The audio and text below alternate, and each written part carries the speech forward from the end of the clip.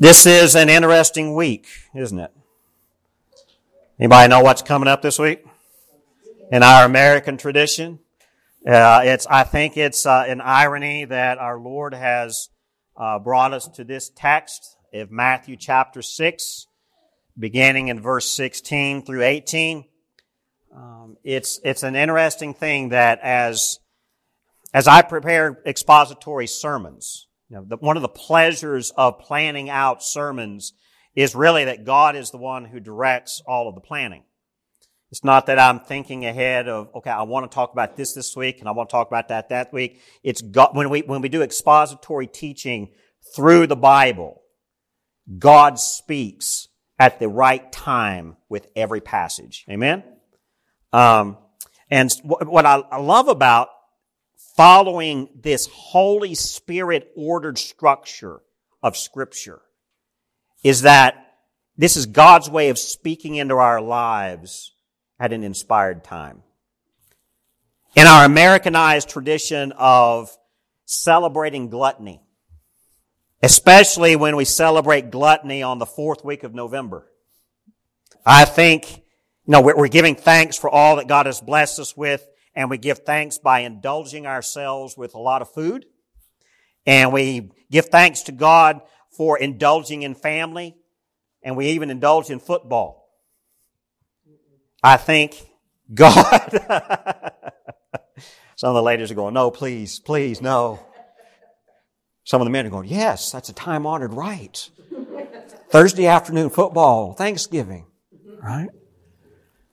But I think in God's humor, I think He has ordained that we listen today from His Son, Jesus Christ, as He instructs us on the discipline of fasting of all the weeks of the calendar year for this sermon to fall. And I didn't plan it this way. It was not an intent. It's the way God speaks through His Word that this week of all weeks, the 4th week of November, the week of Thanksgiving, we are now looking at what Jesus is teaching us about fasting. Thank you, Lord. Amen. Thank you for the struggle. I love God's sense of humor. Fasting is an interesting thing.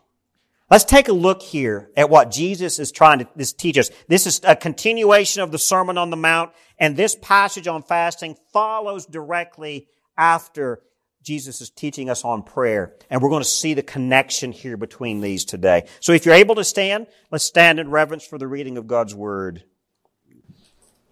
Jesus Christ, who is teaching to His disciples and to the multitudes who are around Him on the mountain, He comes now after teaching on prayer. He looks directly at them and says this, beginning in verse 16. And when you fast, do not look gloomy like the hypocrites, for they disfigure their faces that their fasting may be seen by others. Truly, I say to you, they have received their reward. But when you fast, anoint your head and wash your face, that your fasting may not be seen by others, but by your Father who is in secret. And your Father who sees in secret will reward you. Let's pray. Dear God, we pause at this reading of your Word. As we listen to the words of your Son, Jesus Christ, as He teaches, not just at the time of His life, but even now, thousands of years later, we are listening to the same words and the same theme and the same meaning. And so, God, I pray that you would teach us today exactly what you need us to hear.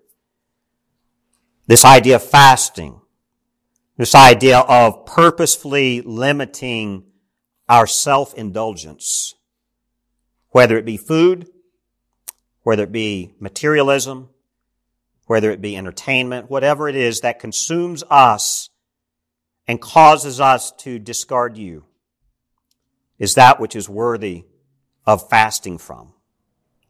And so, God, I pray right now that you would speak boldly in your word and cause us to hear, but, Lord, also that you would work in us as you wish to work. In Jesus' name we pray. Amen. Amen. Have a seat. I don't know about you, but fasting is something that, as I'm saying this, here's what I want to do. I'm going to close my eyes and cover my eyes as I say this so that no one comes back to me and accuses me of pointing directly to them. Some of us in this room may actually feel guilty because we really need to fast, but we don't. And we look at our waistlines and it's obvious. We look at our lives and it's obvious. Okay, now no one can accuse me of pointing them out. Would you agree that Americans, Westerners, fasting is difficult? How many of us actually purposefully miss a meal? That's the answer I thought. Right? It's difficult. And in Matthew chapter 6, as Jesus is teaching us this, it's interesting that in this day and age, here's how we understand fasting. We don't look at fasting anymore as a spiritual exercise. Instead, fasting is a dieting craze. Right? It's a dieting craze for the health-conscious people today. You got any health people in here who do this? It's called intermittent fasting. Health gurus claim that when you follow a schedule of intermittent fasting, it's a craze right now. You're making a lot of money on intermittent fasting products to help you intermittent fast, right? What is intermittent fasting? It's using, and this is one of the more popular ones. There's different ways of doing it, but one of the more popular ways of fasting intermittently is by using apple cider vinegar, and then you alternate periods of voluntary food intake. In other words, you voluntarily skip meals for 12 hours or 18 hours. That's intermittent fasting. And in the meantime, one of the popular things is you drink apple cider vinegar. You don't have to, but that's one of the things. Or you buy this product from this company for $20 a bottle, and you drink that. You see what I'm saying? Intermittent fasting has become a health craze. When we think of fasting today, many people look at it as a health-conscious thing, and really, there is some health benefits to fasting. I'm not diminishing that. There are some health benefits to purging our system of the toxins of the food we eat. It's a good thing.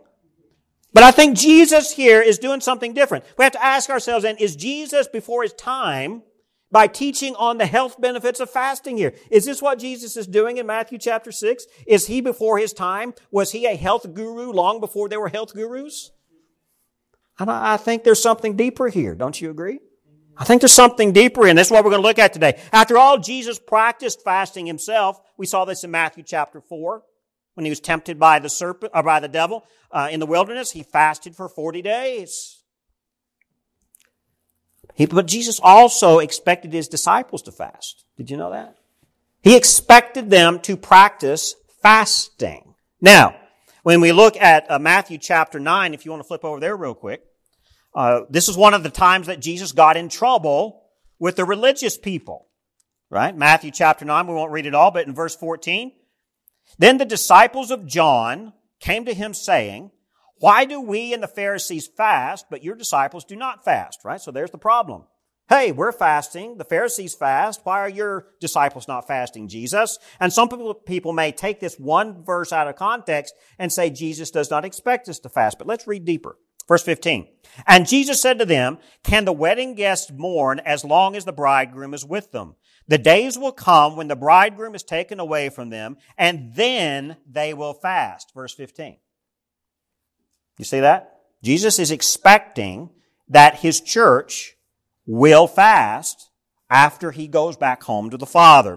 So what is his response here to the charge that your disciples are not as holy as us? Here, we have to do this spiritual practice of fasting, but your disciples do not. What's going on there, Jesus? It's real simple. The disciples do not fast when the Lord is present. That's what Jesus is saying. While I am here, there is no reason for my disciples to fast. I am with them. They are with me. We are in communion together. But he tells us in verse 15 that when after the resurrection and after the ascension, when he departs, he makes it real clear. When the bridegroom is taken away from them, then they will fast. So in this, whenever Jesus is not present, we are expected to fast. Are we in a season of history where Jesus is not physically present? Yeah. If you came into this church and said, Pastor, I saw Jesus today, and oh, by the way, here he is, and you bring in this guy off the street and say, this is Jesus. He claims to be Jesus. We would all look at him and go, don't think so. Right? We would be very skeptical. So, the issue here on fasting is this. Jesus expects his disciples to fast. And that also means us. That means the church. I think in Scripture we have a very clear expectation of fasting. Now, some of us in here are going, oh, Pastor, I'm starving already. You're looking at your watch. It's a little bit after 11. You're waiting to get to your lunch. Now, when I was growing up in Kingsport, Tennessee, at 11:45, church was over with at 12. If the pastor wasn't done, we missed the line at the Piccadilly. Y'all ever been to a Piccadilly? It's a cafeteria restaurant that are very they're not as popular as they used to be. There's still one left in the United States, in Kingsport, Tennessee. It's still running. It's a wonderful place to eat. But man, church had better be over so that we could go eat. We don't fast anymore, do we? Because it's difficult. So the placement of this teaching, I think, in the Sermon on the Mount back in Matthew chapter 6, I don't think that Matthew is making a mistake here. I don't think Jesus, in the order of his teaching, is making a mistake. There's a reason that the teaching on fasting is following the teaching on prayer. Because the two go together. And I think that's where we miss it. Because if we force a fast upon ourselves, and we're going to look at this later, without any type of purpose, then we're just wasting God's time and wasting our time too. And we're going to be miserable. And we're going to be grumpy. We're going to be hangry. But if we understand biblically that fasting and prayer go hand in hand, they are spiritual disciplines that God expects of His people. Proper fasting will involve prayer. And the result of this is going to be a closer, more honed, more polished, godly life. Fasting, just like all the other spiritual disciplines, are a gift of God. God has given us spiritual disciplines of corporate worship, of prayer, of fasting, of service, of sacrifice. The spiritual disciplines of the faith, of reading God's Word and meditating on His Word. These are disciplines of the Christian life. Fasting is one of the top ones that God has given us as a gift. Amen? Some of y'all are staring and going, oh no, I have to fast now. It's a struggle. And let's think about this. Because practicing the spiritual gifts are ways of developing a godly lifestyle. Not that we manufacture our godliness, not that we manufacture our salvation, but it is a gift of God. These are tools that are gifted to us to help shape our godliness, our dependence upon the Lord. Now, we see a hint of the problems with ungodly fasting in verse 16 of Matthew chapter 6. What does Jesus say? And when you fast, and I want to highlight that's an imperative command. And when you fast, that's an expectation. Not if you fast, but when you fast, do not look gloomy like the hypocrites, for they disfigure their faces that their fasting may be seen by others. The King James Version, I like the way it says it, and when you fast, it talks about putting on a sad countenance. And that's the response that many of us have if we miss a meal, don't we? We miss our breakfast, we miss our dinner, we miss our lunch, we miss our Starbucks coffee. And we go around the rest of the day with such a sad, gloomy face that it's obvious that we're in pain because we've missed something. Right? What does Jesus say here? When you fast, do not look gloomy or do not put on a sad countenance like the hypocrites. That's a problem. Because when they disfigure their faces, when they look gloomy and sad and despondent, their fasting is really seen by others. That's their purpose. Because far too often, self-serving attempts for religiosity, for piety. The religious elites are trying to serve themselves and be holy themselves. It leads to a hypocritical facade, putting on the face of the hypocrites. And Jesus is pointing this out pretty clearly. It's obvious that many of the religious elite in Jesus' day, they faked a spirit of gloom and agony in their desperate situation of fasting. Oh, I've sacrificed so much food for the Lord this week. I'm fasting. Aren't I holy? Right? It's like they're walking around, look at me and my sacrifice for holiness. I've earned God's favor. That's what's going on. But Jesus states the obvious in the latter half of verse 16. He says, truly I say to you, they have received their reward. Now that's very revealing, isn't it? As Jesus is teaching here in verse 16, when you fast, do not look gloomy like the hypocrites or put on a sad countenance, because if you are doing that, you receive your reward. You have the attention of men. You have the attention of others. That's the only thing that you desire. That's the only thing that you're craving. So you will be rewarded with that. Attention from others. That's very clearly not what fasting is for, according to the words of Jesus. There's two big points in Scripture that talks about this discipline of fasting. And Jesus is reflecting this here in this passage. Number one, when people do not live as God desires, they should be prepared that nothing will be accomplished by their fasting. So, as we understand what Jesus is teaching here, fasting is not forbidden here. Fasting is actually expected here. But when you fast, if your attitude, if your purpose is outside of God's will, outside of God's desire, then nothing will be accomplished for the effort. That right there kills any argument that fasting is something that manipulates God and wins His favor. That's not what we're doing here. None of the spiritual disciplines, not even prayer, not even Bible reading, not even fasting, none of these practices of the faith are designed or expected to win God's favor. But there's a purpose here. The second thing is fasting is not for appearances. It does not make anyone pious or more holy, and it clearly does not earn points with God. The brownie point system, we're not doing that here.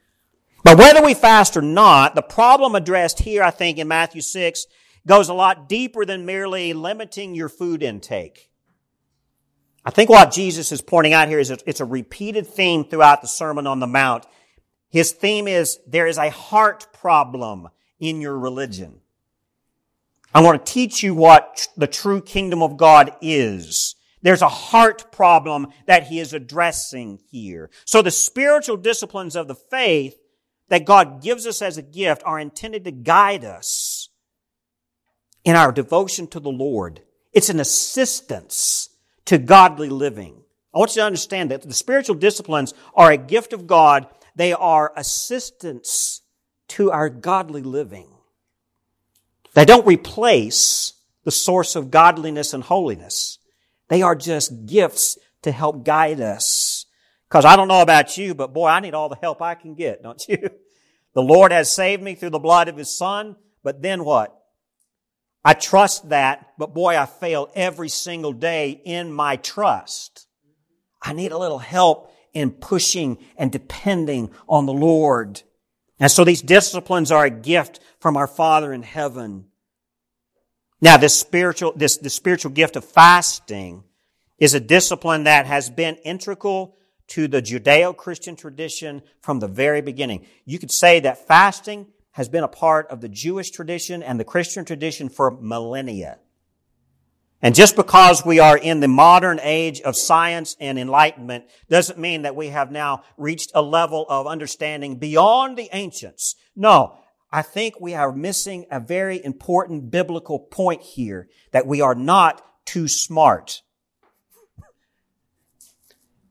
We need to understand the truths of the Scripture as practiced by the patriarchs of the Old Testament, the apostles of the New Testament, the saints of the early church, and the saints all the way since the beginning of the church.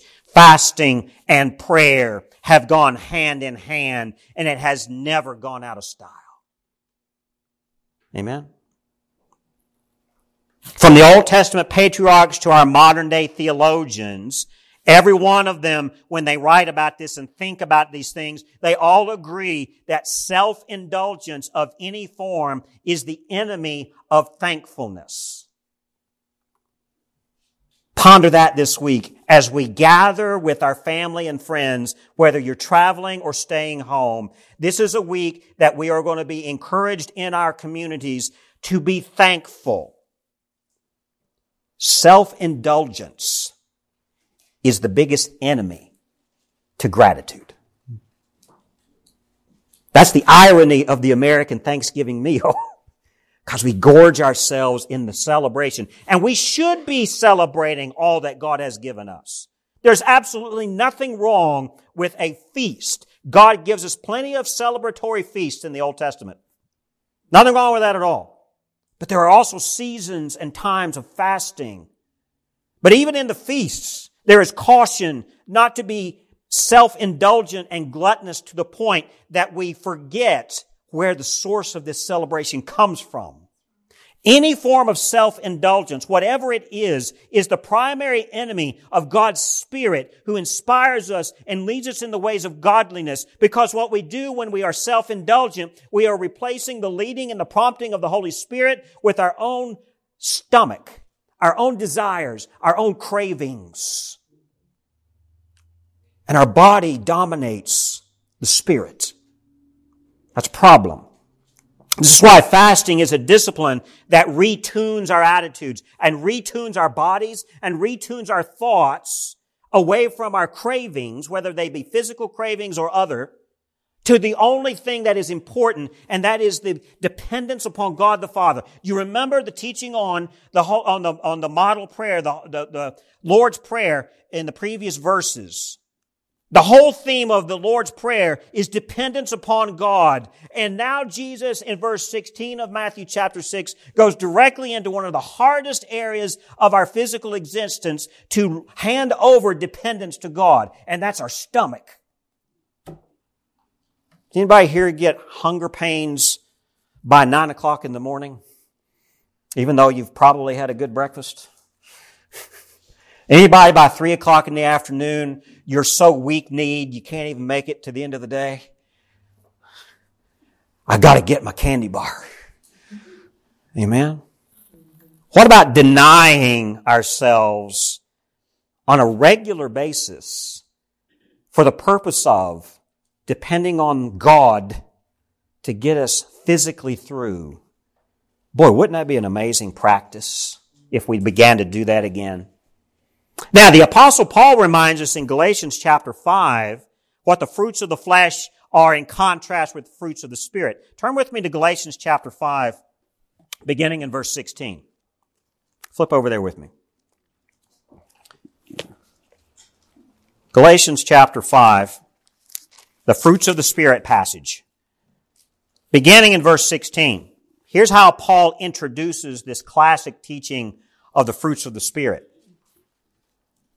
Galatians 5 verse 16 says this, "But I say, walk by the Spirit, and you will not gratify the desires of the flesh. For the desires of the flesh are against the Spirit, and the desires of the Spirit are against the flesh. For these are opposed to each other to keep you from doing the things you want to do.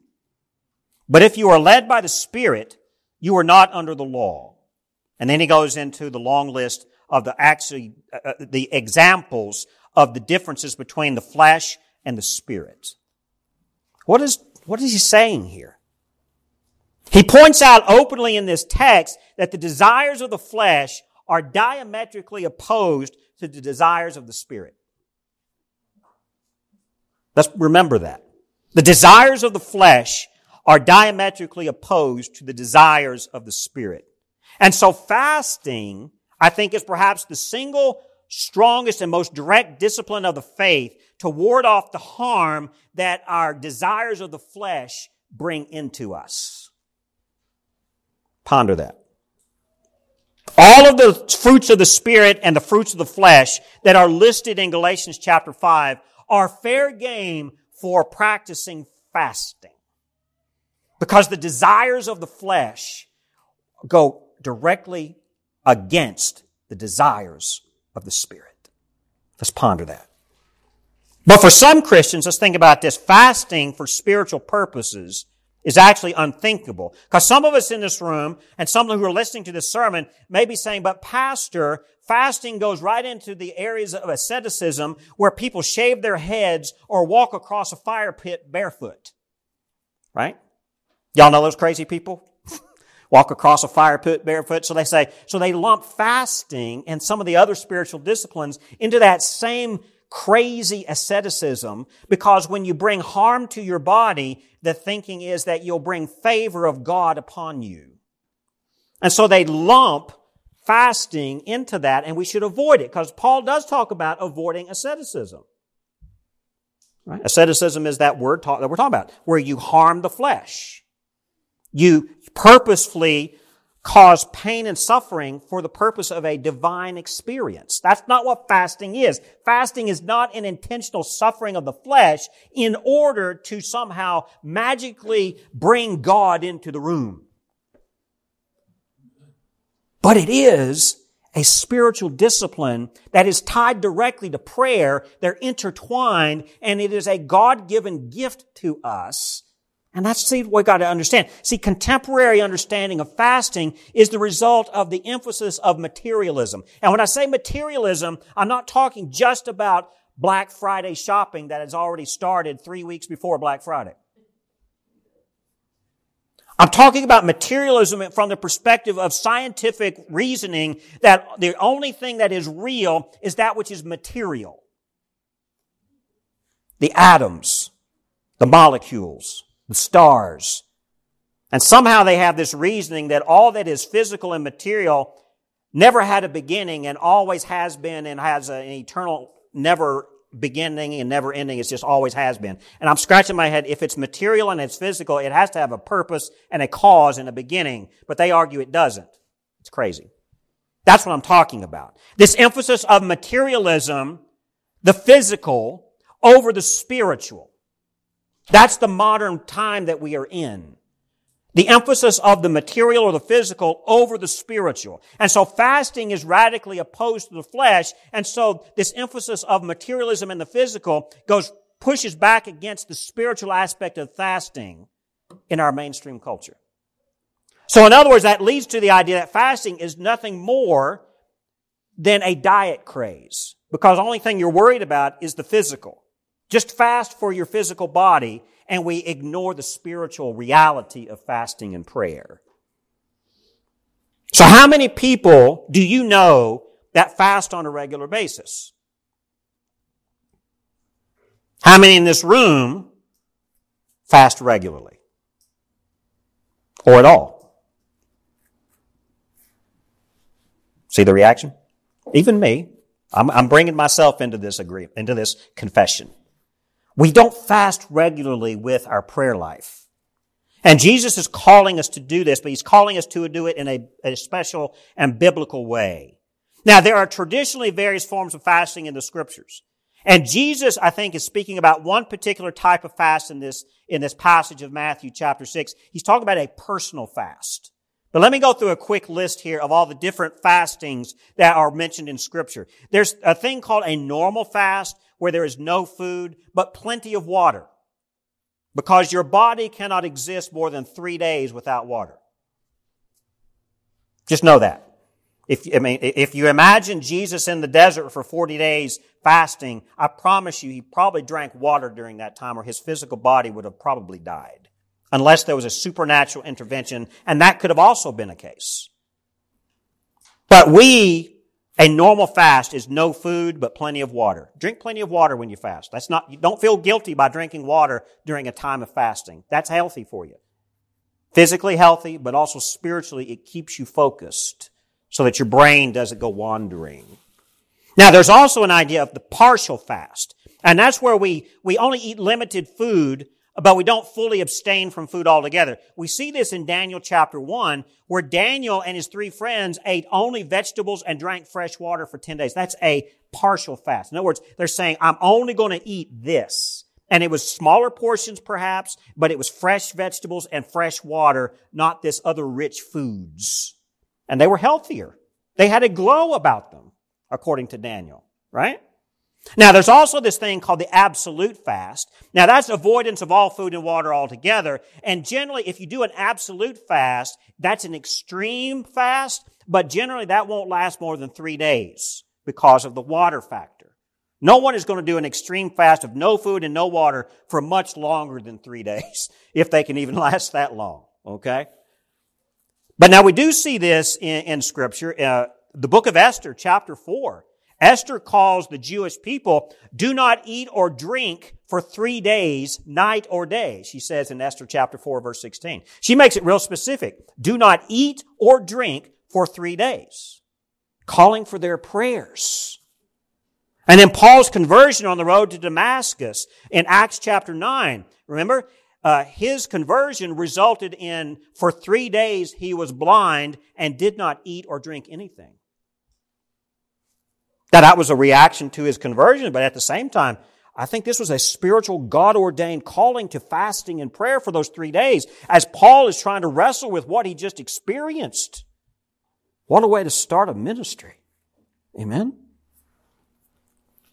There's also this idea of a supernatural fast, and this is very unusual, but it's a special calling to fast and depending on God's supernatural intervention, because the body cannot live over 3 days without water. And we see this where Moses met God on Mount Sinai for 40 days and 40 nights. And he says in Deuteronomy chapter 9, I ate no bread or drank no water for 40 days.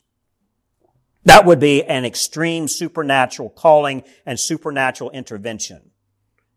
If you think that God is calling you to that, please be very certain that God is calling you to that. That would be very rare. But what Jesus is talking about in Matthew chapter 6 is a private fast. It's the one that, more times than not, that's what we're going to be thinking about and dealing with. More times than not, we are called to fast in a way that is not noticed by others. That's what Jesus is saying here in Matthew chapter 6, verses 17 through 18. But when you fast, anoint your head and wash your face, that your fasting may not be seen by others, but by your Father who is in secret. And your Father who is sees in secret will reward you.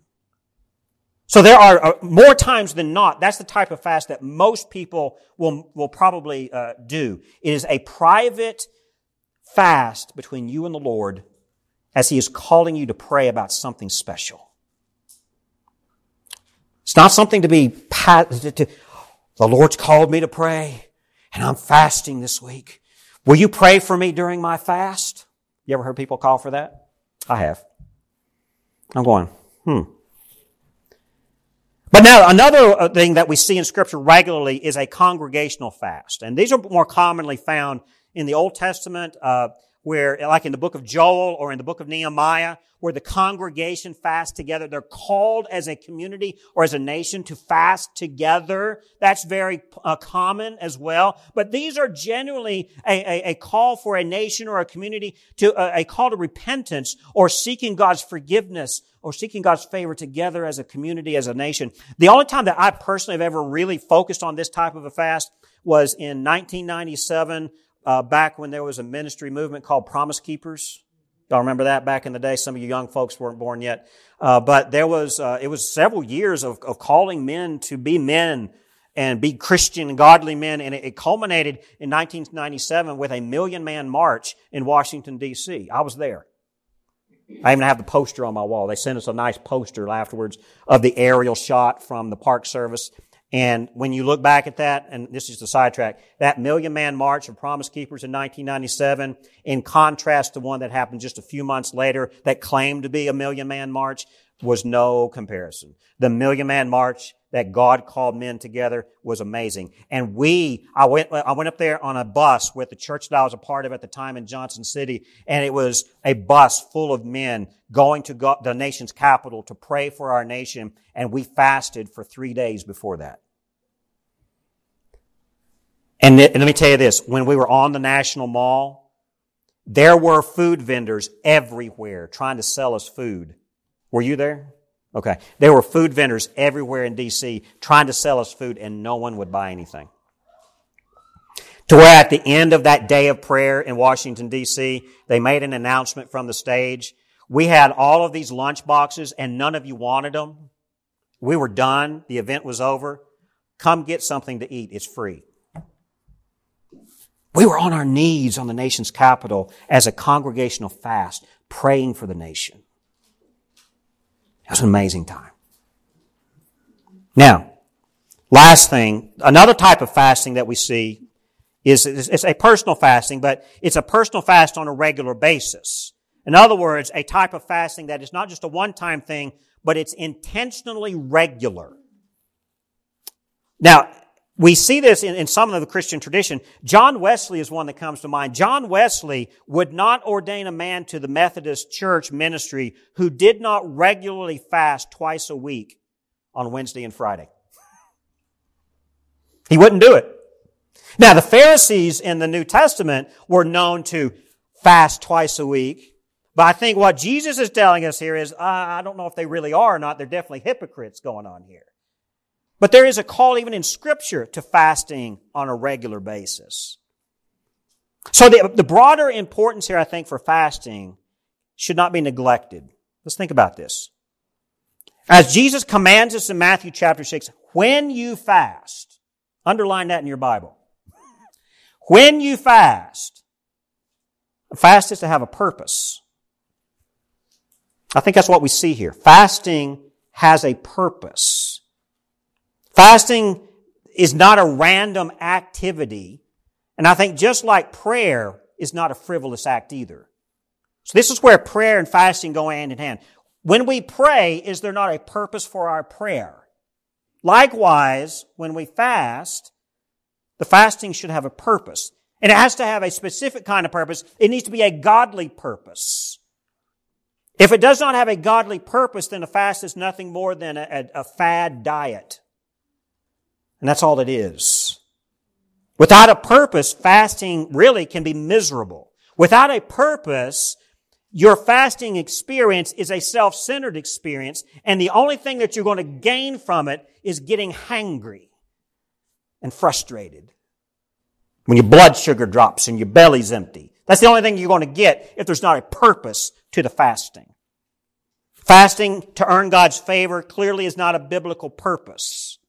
So if your desire to fast is to get God's attention, that we don't see that necessarily in Scripture. Nor the only desire that we have of God's attention in a fast is perhaps repentance and forgiveness. Forgive us, Lord. Or help me see your will. That's about it. Other than that, there is no desire of God's favor. We're made favorable and acceptable in God's sight only through what? The saving sacrifice of Jesus Christ Himself. Our work does not make us favorable and acceptable to God. So a fast or a prayer or any kind of spiritual discipline, if it is taken into a false purpose, then you're really replacing the saving work of Jesus Christ. And boy, we should be careful there. Amen? Jesus is pointing out very clearly here that the religious elite did not have a valid purpose for their fasting. And the only result was their reward of men seeing them. That's what they got. They merely desired to be seen as holy. Now, this is in contrast to the Old Testament patriarchs who fasted during times of grief or at times of national repentance. They had a purpose. They were called to it. They fasted when they needed to hear a clear directive from God before making important decisions. And if you want to take notes here, here's just a couple of places that you can see this. In 1 Samuel chapter 7, we see this. 1 Samuel chapter 7, verses 4 to 6. So the people of Israel put away the Baals and the Ashtaroth, and they served the Lord only. Then Samuel said, gather all Israel at Mizpah, and I will pray to the Lord for you. So they gathered at Mizpah and drew water and poured it out before the Lord and fasted on that day and said there, we have sinned against the Lord. And Samuel judged the people of Israel at Mizpah. So we see an example here of calling together for fasting and prayer for forgiveness and repentance. And then in Nehemiah chapter 1, actually also in Nehemiah chapter 9, there was a call to fasting and prayer. Fasting was never intended by God to be this magical button or a guarantee that would cause Him to respond at our demands. That's not what fasting is for. Fasting has never been shown in Scripture to be this on-off switch for God's presence. I want to show you one last example here, and we'll close with this. Fasting does not always lead to the outcome that we hope and dream. Sometimes the response to our fasting and prayer is sorrow. We look at King David, who fasted and wept over his child, that son that was born to Bathsheba.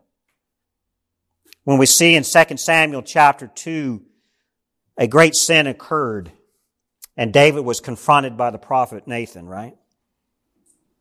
And David, when he sees this new baby, this newborn child dying, he goes into his chambers and he weeps and he fasts and he prays on behalf of the child. He desired that his prayer be directed to God the Father alone. And it was a secret place where he met God.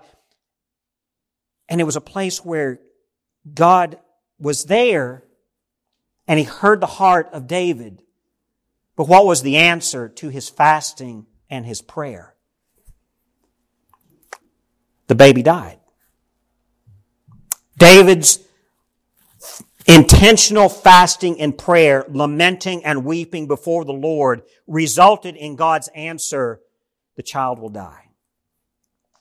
So, I say, we see biblical evidence that fasting and prayer does not always lead to a joyous desired outcome. It could also lead to an act of repentance, even in the midst of sorrow and grief.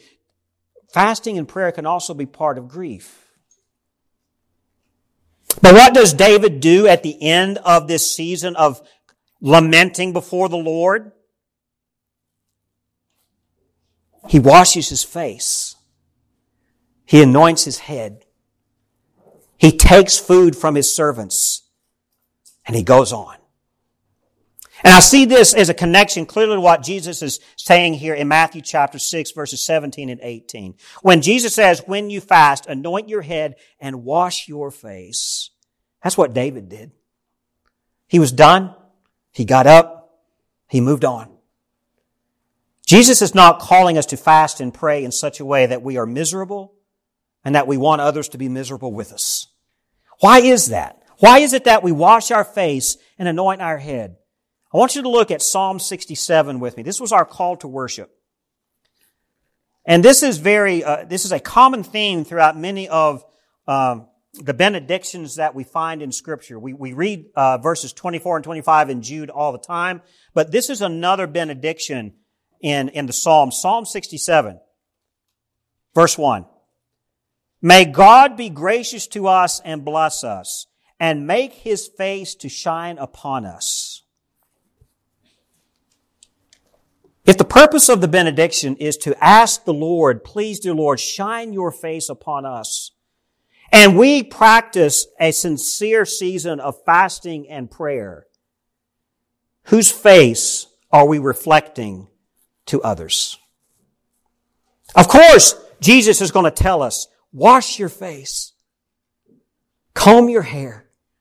Because if you've been in the presence of the Father in your season of fasting and prayer, what will others see in you? I hope that they will see God's face through you, that God's face will shine upon them through you. Reflect God's face through your face after praying and fasting.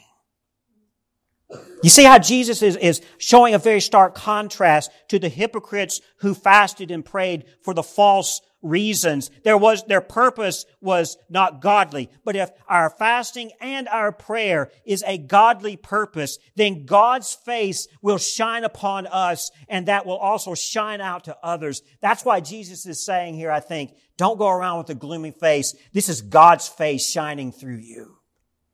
Isn't that amazing?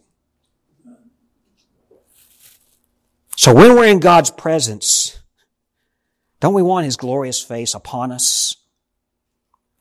So if you struggle with fasting, and I'm going to assume that every one of us in this room struggles in this area.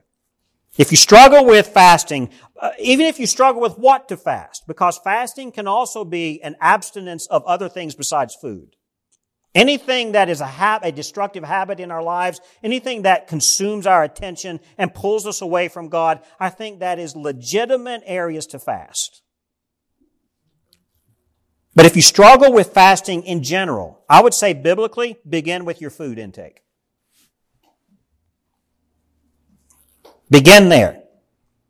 But practice the self-denial slowly at first and work up to longer absences of food. If you run into a food fast too quickly, your body will shut down. Start slow. Especially if you're accustomed to eating 3 large meals a day or 6 large meals a day. Your body will shut down if you go cold turkey. It's kind of like withdrawal symptoms after cigarettes or whatever, right? Go start slow.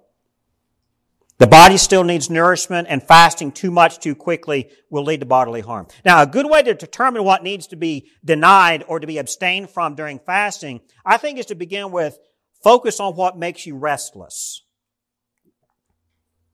Focus on what makes you restless. What brings you anxiety and restlessness? Oh, I've got to have it. Is it checking your phone?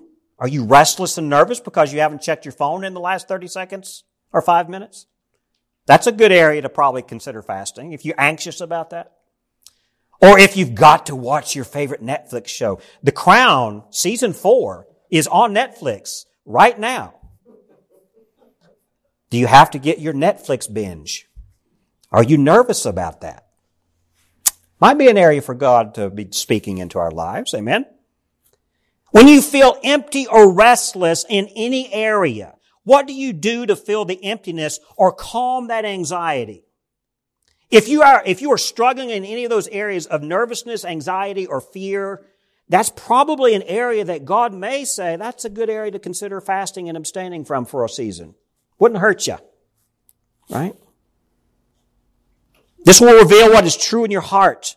It's going to reveal what your true desires are. Whatever it is probably a thing that needs to be fasted. What is it that you truly desire and that genuinely directs your thoughts and your actions? And is it something that you struggle with when it's absent? That's probably an area to fast. Except dependence on the Lord. We are never called in Scripture to fast our dependence upon God or our time with Him. Amen? Because all these other things keep us from it. So what is it that brings you anxiety? What is it that you struggle to abstain from? Is it food? Could very well be. Food is probably a good idea for us to begin our fast as Christians. Gluttony is a sin, even in a Baptist church. Is it materialism or shopping? This week, if you've not already started, for the next 6 weeks, we are going to be bombarded with Christmas everything. Have we replaced the true nature of the birth of our Savior with being so anxious and excited and nervous about getting the perfect gift? That might be a good area this year to abstain from and fast. You know, I love you this year. I didn't buy anything, but here is a letter from my heart to you to show you how much I love you. That would be a great thing. Abstain from spending too much money. Our credit card balances, our checkbook overdrafts are probably a good area that God may be saying, you may need to abstain from some things for a little bit. Let's fast from impulse buys. Let's get off of eBay and get off of Amazon and put the computer away, put the phone away, and I promise you, your checkbook balance by the end of the month might look better. That might be an area of fasting. So how did Jesus respond to fasting in Matthew chapter 4? How do we combat this? Because we could argue that if we just intentionally start fasting, if we intentionally start praying, then God will definitely hear us. But if the purpose of all this is not genuine and godly, where we depend upon God Himself, we're acting in vain. What does Jesus do when He was tempted with fasting in the wilderness? Here's what He said in Matthew chapter 4, verse 4. But He answered, "It is written, man shall not live by bread alone, but by what? Every word that comes from the mouth of God." What do we replace our cravings with? That which should be at the center to begin with. And that is God and His Word, His Son, Jesus Christ, everything of God's ways, everything of God's intent, His will. That is what we crave. That is what we desire. And when we practice fasting and prayer, God is using that gift to recenter our desires and recenter our cravings for Him and Him alone. Now, I will argue this. Now, I'll close with this point. Do not mistake the act of fasting and prayer as a substitute for the saving grace through Jesus Christ. Any non-believer who is trying to cause God to forgive them through fasting and prayer is just like what we read in Psalm 66, where, let me go back here. Psalm 66, here's what the psalmist says. "If I had cherished iniquity in my heart, the Lord would not have listened. But truly God has listened. He has attended to the voice of my prayer. If we have any iniquity or false purpose or desire in our heart, God will not hear it. If we are not redeemed and bought by the blood of Christ, no prayer is going to come to the Lord's ears apart from that prayer of, 'Dear Lord, save me.' Then and only then will our prayers and fasting have spiritual significance. Prayer and fasting is not a substitute for the cross. Amen?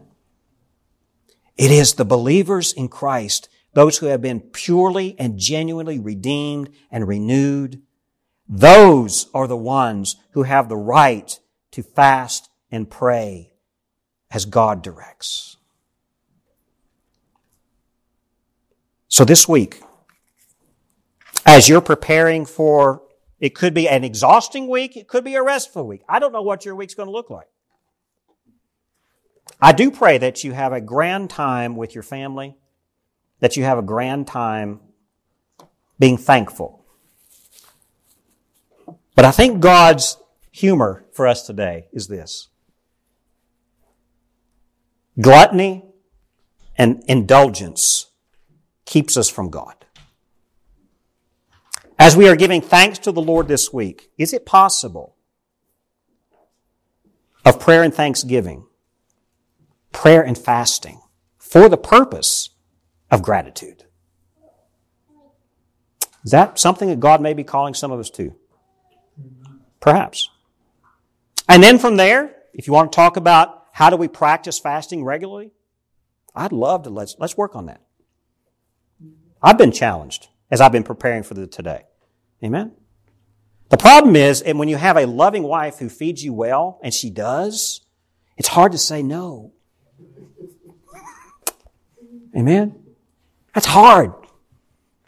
But God loves us, and He calls us to fast and pray. Amen? Let's pray together. Father God, we thank you, Lord, for your goodness. We thank you for your word. God, I am so humbled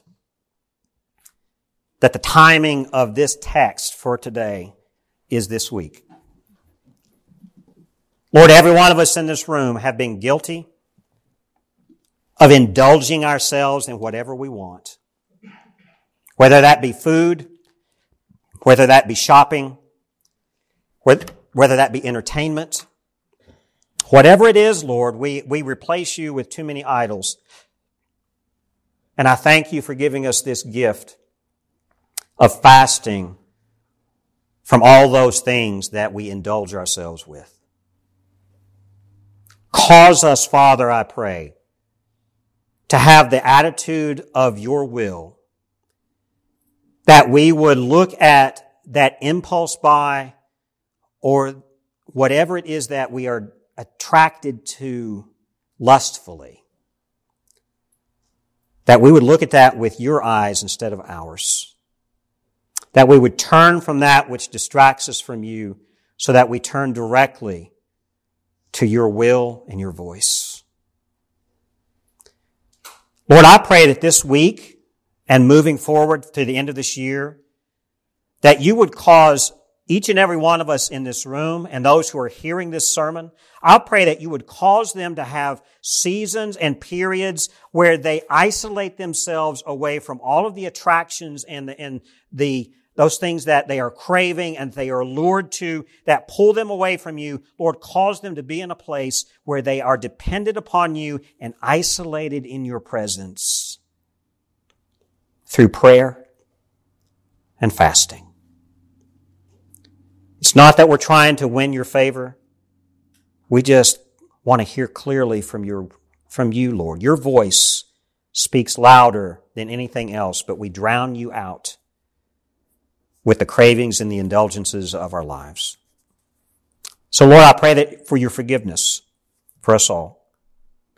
But you would inspire in us what Jesus is teaching us here, that we would come into your presence secretly, that we would just depend on you and draw our sustenance directly from your Spirit.